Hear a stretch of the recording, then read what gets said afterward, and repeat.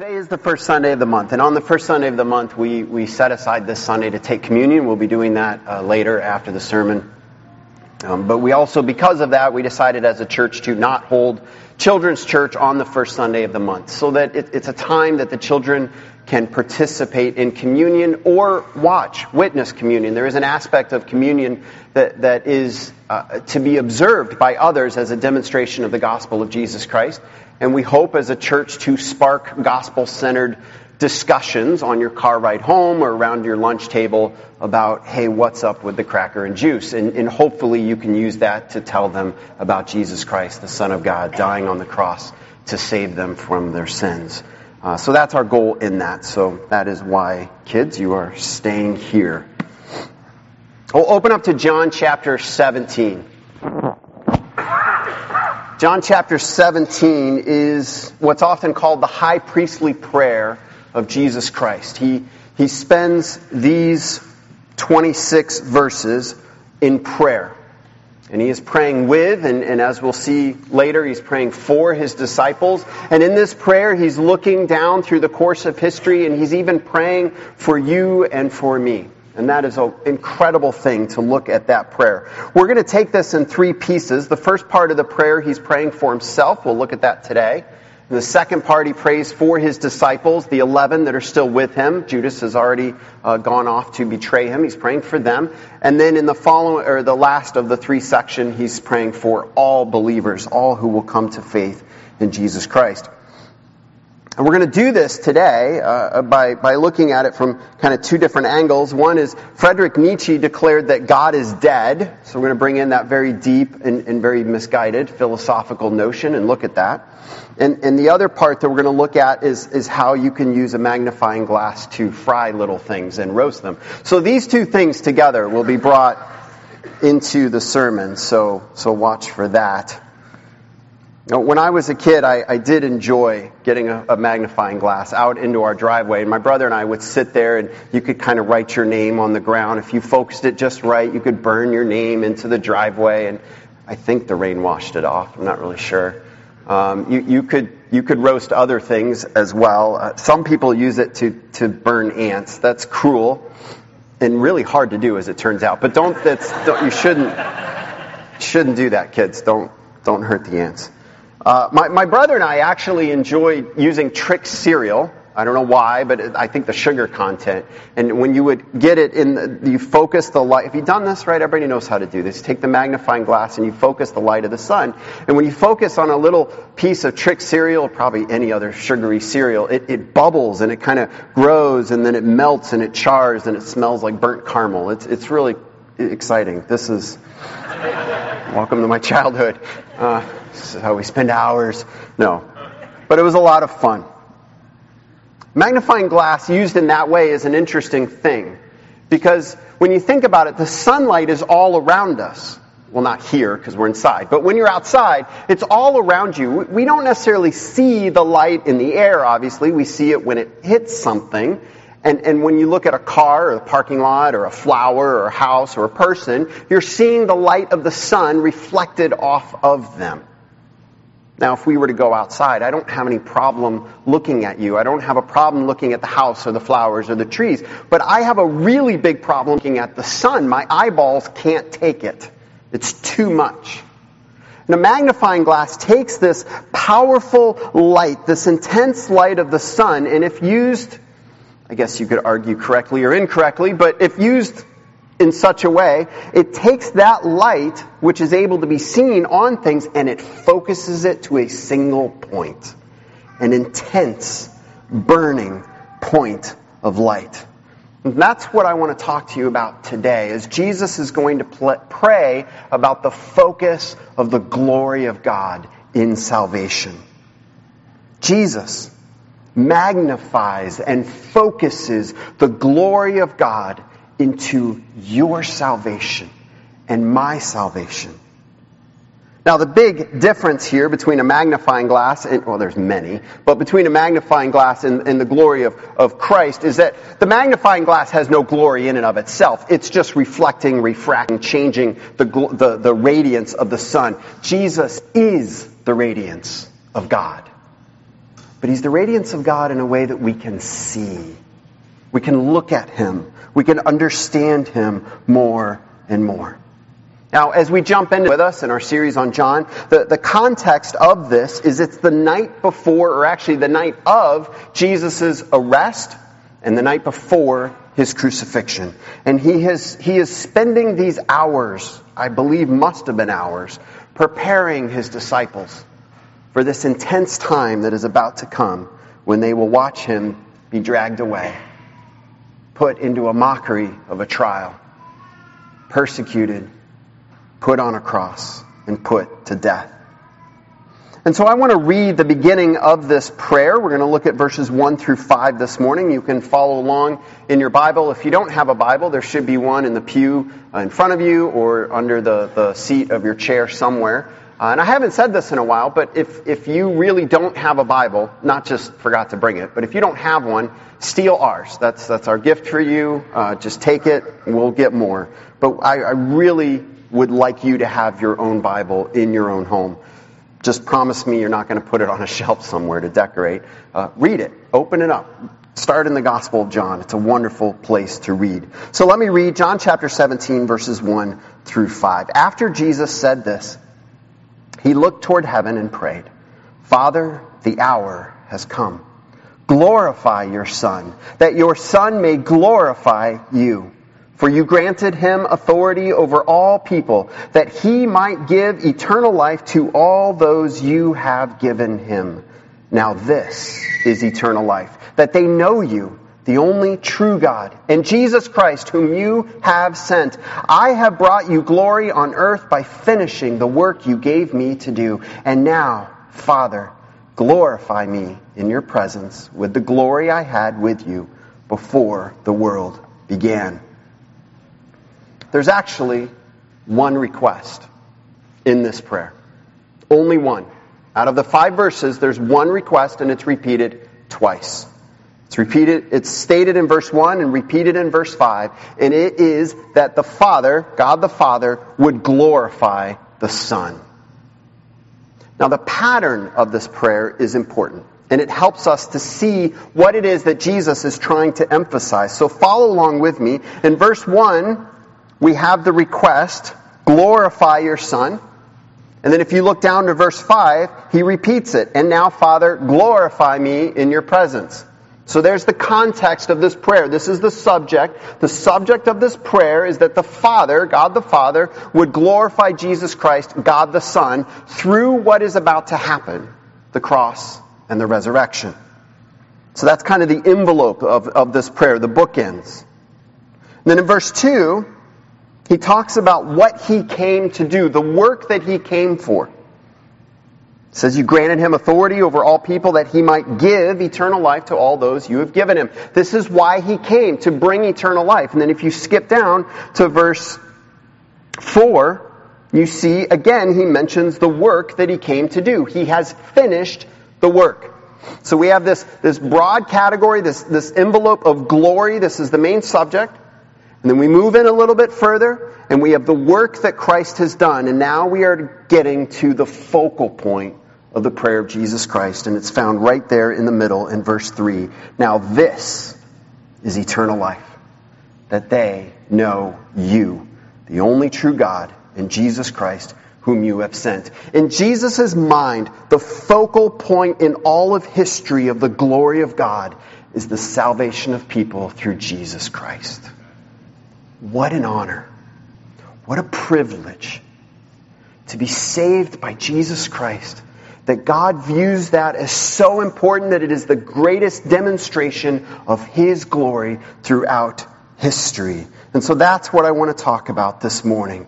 And let's begin with looking at this light of glory. What is this light? What does it mean that God is to be glorified, that Jesus is to be glorified? What is glory? Well, let's pick through the verse and we'll see it as we go. He starts in verse 1. Father, the hour has come. This is the moment of the culmination of why Jesus Christ was born in a manger, why He has lived, why He did the miracles that He did, called the disciples. The hour has come. It has all come to this. The incarnation, which is God taking on flesh, Jesus Christ is God incarnate, God in the flesh. The purpose of that incarnation was so that we could know God. When you hear Jesus speak through the Gospels, you're hearing the voice of God. When you see the actions of Jesus in the Gospels, you're seeing the actions of God. He reveals God to us. That's an important part of his ministry, but it's not the focal point. All of that was a means to an end. And the end is the cross and the resurrection to bring salvation to all who will believe. That is the purpose for his coming. It is the focus of God's work in history. And so now he says, so here's where it's all leading to: glorify your Son, that your Son may glorify you. Well, that is incredibly selfish, isn't it? Hey, Father, make me look awesome. I want to be pretty special. I don't know if you and I should be praying that particular prayer. This is for Jesus. And there's a reason for it. The glory of Christ is a major theme in this gospel. In fact, I really quick just punched into a search engine, glory or glorification, glorify in the Gospels. And it turns out John uses those words. It's kind of a range of Greek words. If you added up all the other Gospels combined in their use of that word, they don't equal how many times John uses that word or those words. It's a major theme in this Gospel. Think about it. In John 1:14, we're introduced to Jesus as the Word. The Word became flesh and made his dwelling among us, and we have seen his what? His glory. So right there in chapter 1, as it's talking about the incarnation, it's bringing in this theme of, through Jesus, we are witnessing the very glory of God. The glory of the one and only Son who came from the Father, full of grace and truth. And then what is often called the beginning of his public ministry, in John chapter 2, verse 11, he turns water into wine at this wedding in Cana. And John helpfully tells us in verse 11, what Jesus did here in Cana of Galilee was the first of the signs through which he revealed his glory. And his disciples believed in him. I've called this sermon series, Don't Miss This. I haven't referred to that a whole lot. I hope you haven't missed it. See what I did there? But this is a major theme that John is saying, don't miss this. Don't miss that when these people saw Jesus Christ, they were witnessing the focal point of the glory of God in who he is and in what he is doing. Don't miss it. He's not just some religious teacher. He's not just some helpful advice for our life. He is the burning epicenter of the display of the glory of God.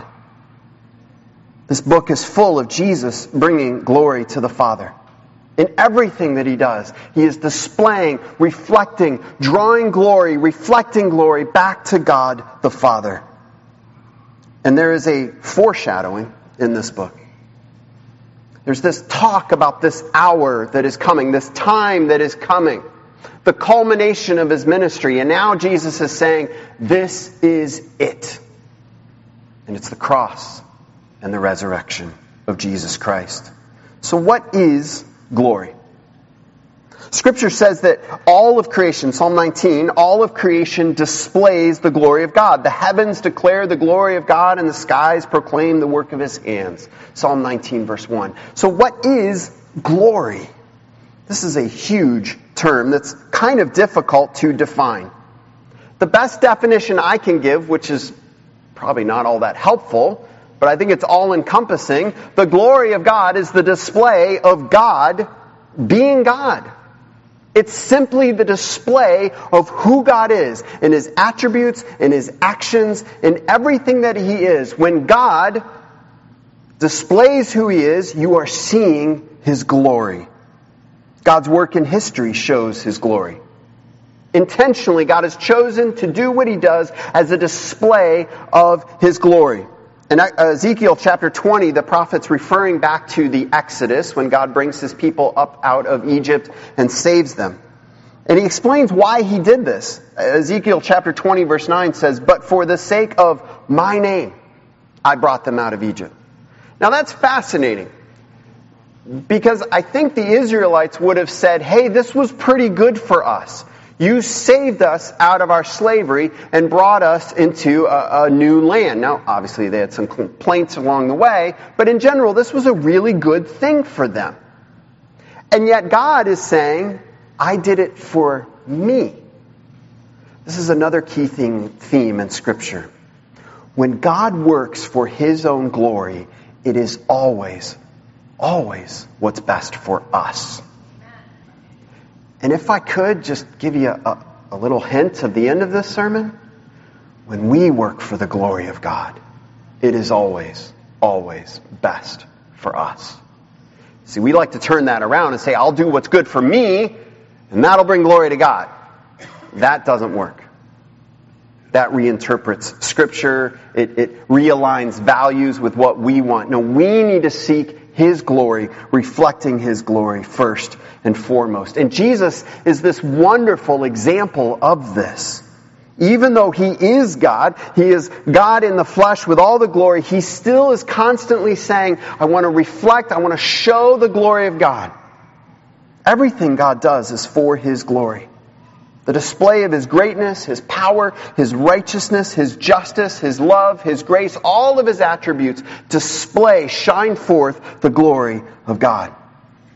And so some believe here that Jesus is praying for the resurrection. Father, glorify me. And they see that He is saying, don't let me just stay on the cross and die. Raise me up from the dead. Now, granted, the resurrection is a powerful display of the glory of God. When you share the gospel, when you think about the gospel, and when I share the gospel with you, as I try every sermon multiple times, I hope you get sick of hearing it. Well, I hope you don't get sick of hearing it, but I hope you remember it. The cross and the resurrection. Because if there is no resurrection, there is no confidence in the cross. Anybody can die. I'm pretty sure everybody can. Nobody except the Son of God can raise Himself from the dead, promising eternal life because of His victory over sin and death. So the resurrection is a profound display of the glory of God. And so certainly in this prayer, I do believe He is praying for that moment, Father, glorify me, when He's raised up out of the grave. But I think that's a little too narrow to see that that's all that He's praying for.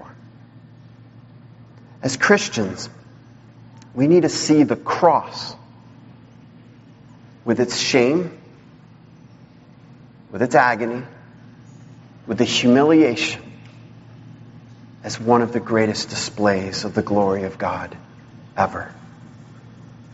The all-powerful, all-knowing God takes on flesh and serves us by taking our place in what should have been our judgment, our punishment, our pain that we earned, and He takes it upon Himself. What the world looked at and saw as the ultimate defeat of the Son of God, Jesus looks at and says, that's my glory. And Christians, that's your glory. We can talk about things that we do and how well things are going, and that's good. We need to give God glory in that. But never, ever forget that God is most glorified in you when you are clinging to the cross of Jesus Christ and saying, that should have been me. He took my place. I am saved because of Him. And God is glorified in that. Don't ever lose sight of that. So what Jesus is praying for here is that God would bring glory to Himself as He goes to the cross and then rises from the dead. And look at the purpose of this. Not only that God would glorify Jesus, but look at then what He says, so that your Son may glorify you. Even Jesus is saying, Father, bring glory to me in this moment as I go through this, and it's all so that I might bring glory to you. Oh, that would be our total philosophy in life. That everything God does in our lives, for us, through us, would ultimately be for His own glory. We are just reflectors of the glory of God. I fear sometimes as Christians, We get in a mindset that we have to manufacture glory for God's sake, that we have to manufacture environments, that we have to manufacture works to bring glory to God, as if somehow we're going to make something and offer it up to God and say, look, I did this for you. The gospel is that God has done this for us. And our lives are merely a display of that glory. And all good things in our life, we come back to Him and say, God, you did this in me, and it is all for your glory. God works for His own glory. It is His greatest purpose in everything that He does. It is keeping Himself first in all things. Because the greatest good is to keep the greatest good as the greatest good. So if God did not keep Himself first in all things, He would put something lesser in the place of greatness in His own life. And there's a word in Scripture for that. It's called idolatry. If we place anything in that place where God should be, that becomes an idol. So God must keep Himself first in all things that He does. And the beauty of this is that when God does that, we get salvation. We get His love and His mercy and the revelation through His Scripture and the incarnation of the Son of Jesus Christ, all because God is passionately concerned with His own glory. The glory of God is a huge concept that's very difficult to understand. But I challenge you as you read Scripture, and I pray that you do, as you read Scripture, watch for ways that God is bringing glory to Himself. Don't just read Scripture and say, what does this mean for me? What does this mean for me? What does it mean for me? Stop and say, what is God saying about Himself? And you'll start to see these shining beacons of how God is working for His own glory. But like I said, this is a big concept that's hard to understand. It's like the light of the sun that's so difficult we can't look at it. And God understands, and that's why He sent Jesus Christ. Jesus Christ is this lens through which we can see God. He is the glory of God incarnate in such a way that we can look at Him and not have our eyeballs burned out of their sockets. We say, I see God. I can understand this aspect of God. And look at what He says about His incarnation, who He is. He says, glorify your Son, that your Son may glorify you. Verse 2, for you granted Him authority over all people, that He might give eternal life to all those you have given Him. Christ is Lord of all. He has authority over all people. So let's stop and think for a second, a little bit of logic. Are you one of all people? Yes. Okay? Does Christ have authority over you? Yes. Now think about those people in the world, society, your family, your work. Maybe you're struggling with. Does Christ have authority over them? Yes. Think about movements in history where things are great and then things struggle. Is He an authority over that? Yes. He has authority over all things. I wish I could remember that more often. And I hope you wish that for yourself as well. I hope we pray that for ourselves. Jesus, remind me constantly that you are an authority over all things. Because, man, I've got a short-term memory problem with that one. When stuff gets difficult and I'm struggling and I'm trying to figure out, and it's what can Dave do? How can Dave fix this? How can I make myself look good? I need to stop and just go, wait a minute, He's an authority over all things. And how does He display that authority? How do we see that authority in action? Does He get up and bang His gavel? Well, one day. But how did He start? He served. You granted Him authority over all people that He might give eternal life to all those you have given Him. Christ's act of self-sacrificing His own life on the cross on our behalf is always tied into His authority. This was foreshadowed a couple chapters ago in John chapter 13. The disciples are gathering for this moment when they're going to share a meal together and Jesus is going to talk to them. And how did he start the whole night? It says verse 3, John chapter 13, Jesus knew that the Father had put all things under his power and that he had come from God and was returning to God. Jesus knows full well who he is. And John's bringing that to the forefront and saying, because Jesus is who he is with all authority, what does he do? He puts on the clothing of a servant. And he gets down on the floor. And he washes their dirty, smelly feet. That's what all authority looks like, friends. It doesn't look like somebody standing up and saying, you do what I say or else. That's not authority. That's selfishness.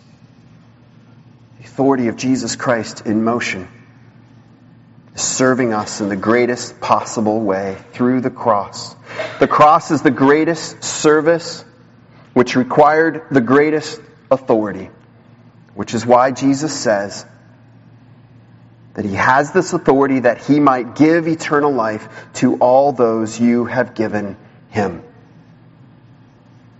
I believe, friends, that sometimes we take the part of the gospel that says he will save us and there is joy, and we want to leave behind the part that talks about the authority of Jesus Christ.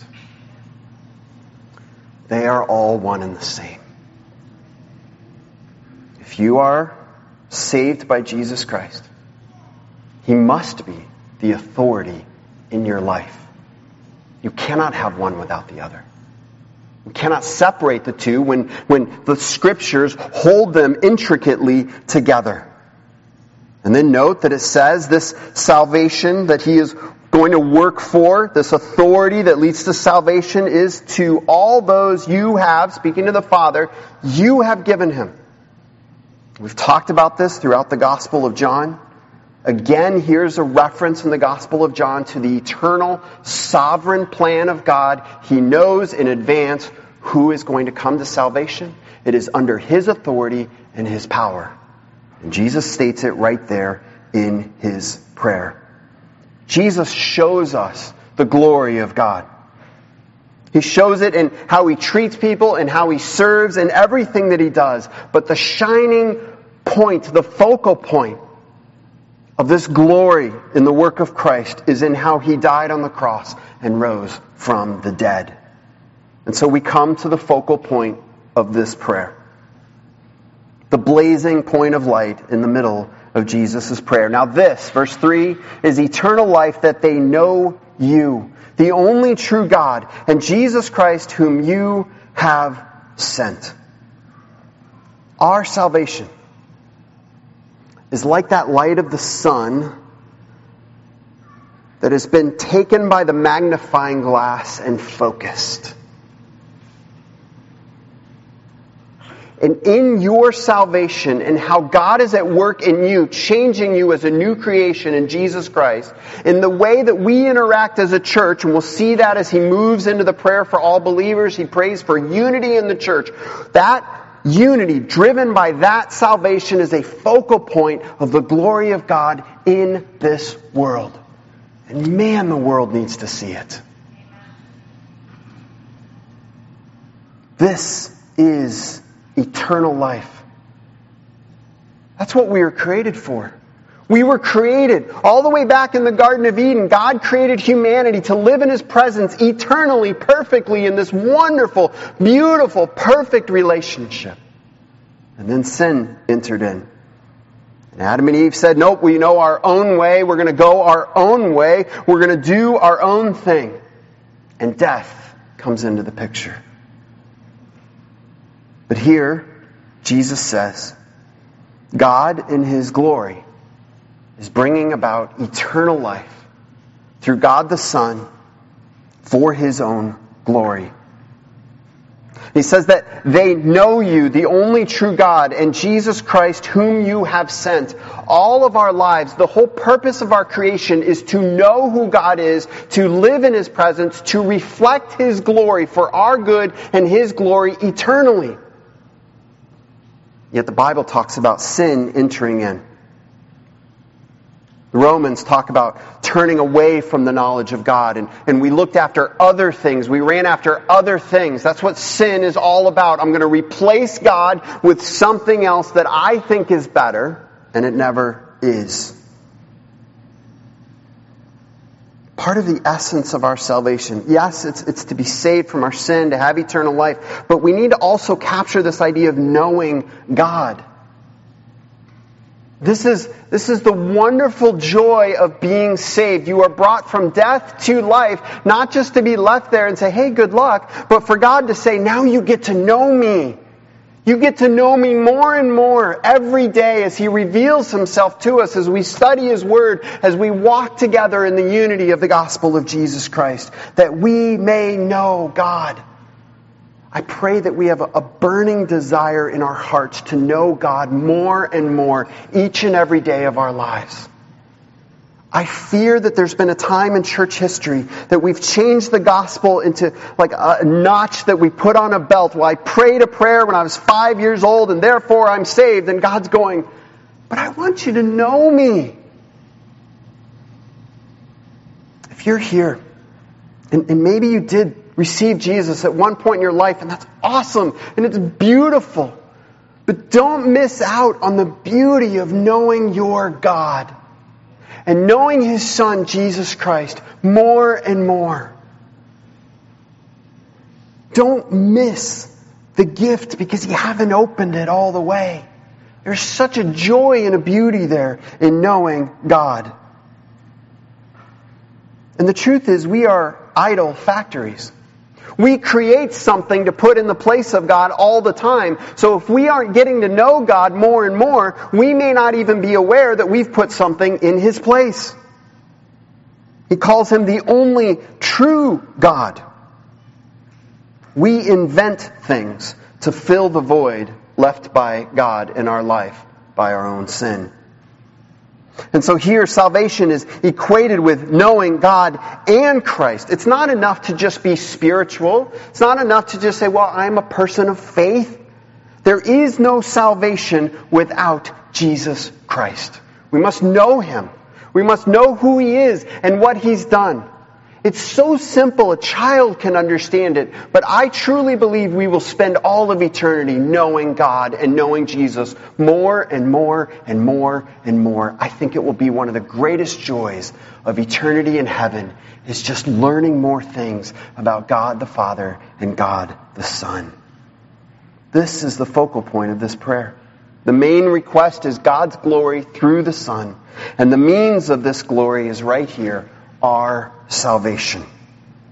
So the greatest the greatest goal of God is His own glory. And the greatest expression or display of that glory, according to this, is our salvation through His Son, Jesus Christ. But think about the moment that the disciples are hearing this. Think about what's about to come. Here's Jesus is talking about this wonderful, awesome moment of glory, and He's about to be arrested and hung on a cross, and they're going to think, man, we have failed completely. Did Jesus fail? Or did He succeed? Look at verse 4. I have brought you glory on earth by finishing the work you gave me to do. What was the work? He said in verse 2 that He might give eternal life to all those you have given Him. And so now we can say in verse 4, it's done. Wait a minute, Jesus, you haven't gone to the cross yet. I mean, that's kind of crucial. The whole resurrection thing. I mean, how can you say it's done? Because He's God. Because Jesus Christ sees all of history from beginning to end, and He knows it is finished. And in fact, those are the words He's going to use on the cross, just in case we missed it. It is finished. It's done. I have done the work. I have accomplished what God has sent me to do. I have brought Him glory. I have paid for your sin. I have brought eternal life to all who will believe. It is finished. The work for your salvation, friends, is done. Not just started, it's done. So many lies are being taught in this world today that Jesus has done so much, now you have to do the rest. It is already done. The beauty of the Christian life is that we are living in a salvation that is fully accomplished and given to us as a gift. All of our obedience is simply living out the new life that we have already been given. It is never, ever to accomplish or earn that life in any way, shape, or form. And any teaching that says otherwise is completely out of line with the Word of God and should be and must be rejected. The work for your salvation is done. Think of the joy that brings in our life when you wake up tomorrow morning, or don't even wait that long. Just stop and think right now. It's done. You're saved. If you believe in Jesus Christ and you've accepted Him as your Savior, the work is done. You are free to live for the glory of God. This has always been God's plan. Let's look at verse 5. And now, Father, glorify me in your presence with the glory I had with you before the world began. Jesus isn't here praying that He would earn God's glory. Like, man, I hope I make it and pull this one off so that I can bring glory to God. No, He has always been God. He has always had the glory of God. He has always existed, always been God, always displayed God's perfect glory. And so here He looks into eternity past and He says, yep, Jesus Christ had the glory of God there. It's always been God's plan from the beginning for this moment, for Him to display that glory on the cross and in the resurrection. And then He looks into eternity future and He says, glorify me in your presence there. And He sees that future and it's already accomplished. And friends, one day, if you're saved by Jesus Christ, you're going to see that future too. The glory of God as Jesus sits on His throne and He reigns supremely with all authority eternally forever. This plan for God's glory through our salvation has always been in place. God didn't just sit on His throne fretting, what am I going to do now? Everything's been screwed up. Maybe we'll try this. That's not the God that we serve. He has known the end from the beginning. And when we trust in Christ for our salvation, we are trusting in His eternal plan. In 1882, Friedrich Nietzsche, in a collection of essays called The Joyful Pursuit of Knowledge and Understanding, wrote that modern science has brought about the death of God. Now, he didn't actually mean that God has died. Nietzsche never believed in God. What he meant was society has gotten to a point where they realize they have no more need of God. Practically speaking, there's no necessity for any faith in God anymore. Science has taken the place. But even as an atheist, as he reflected on this, listen to his words. He wrote, God is dead. God remains dead, and we have killed Him. How shall we comfort ourselves, the murderers of all murderers? What was holiest and mightiest of all that the world has yet owned has bled to death under our knives. Who will wipe this blood off us? What water is there for us to clean ourselves? What festivals of atonement? What sacred games shall we have to invent? Is not the greatness of this deed too great for us? Must we ourselves not become gods simply to appear worthy of it? He understood that even practically, not spiritually, but practically, something had been lost when God was taken out of the picture. And as a philosopher, he wanted to put something else in its place. And what Nietzsche put in its place was horrific. But he was onto something. In another place, he would describe this modern world free from the need of God. He would use the word weightless. Untethered from all spiritual things, all religion, all faith. We can just pursue science, but he said it's weightless. The Hebrew word for glory means weighty, foundational, solid.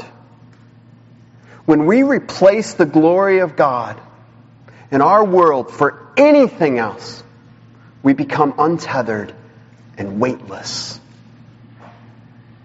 God's glory shines through all of history.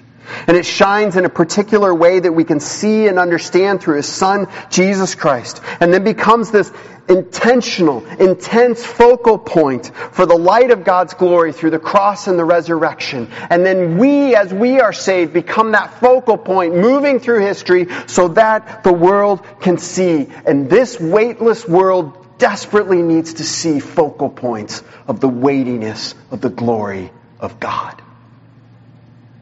Magnifying glasses take something small and make them large. A better picture for our Christian lives is a telescope. We take something enormous, and through the power of God, we're able to display it in our lives in a way that others can see. And hopefully come up to us and say, what is it that you're pointing at? That thing I'm glimpsing through your life that I don't quite understand. And we can say, let me tell you about Jesus Christ.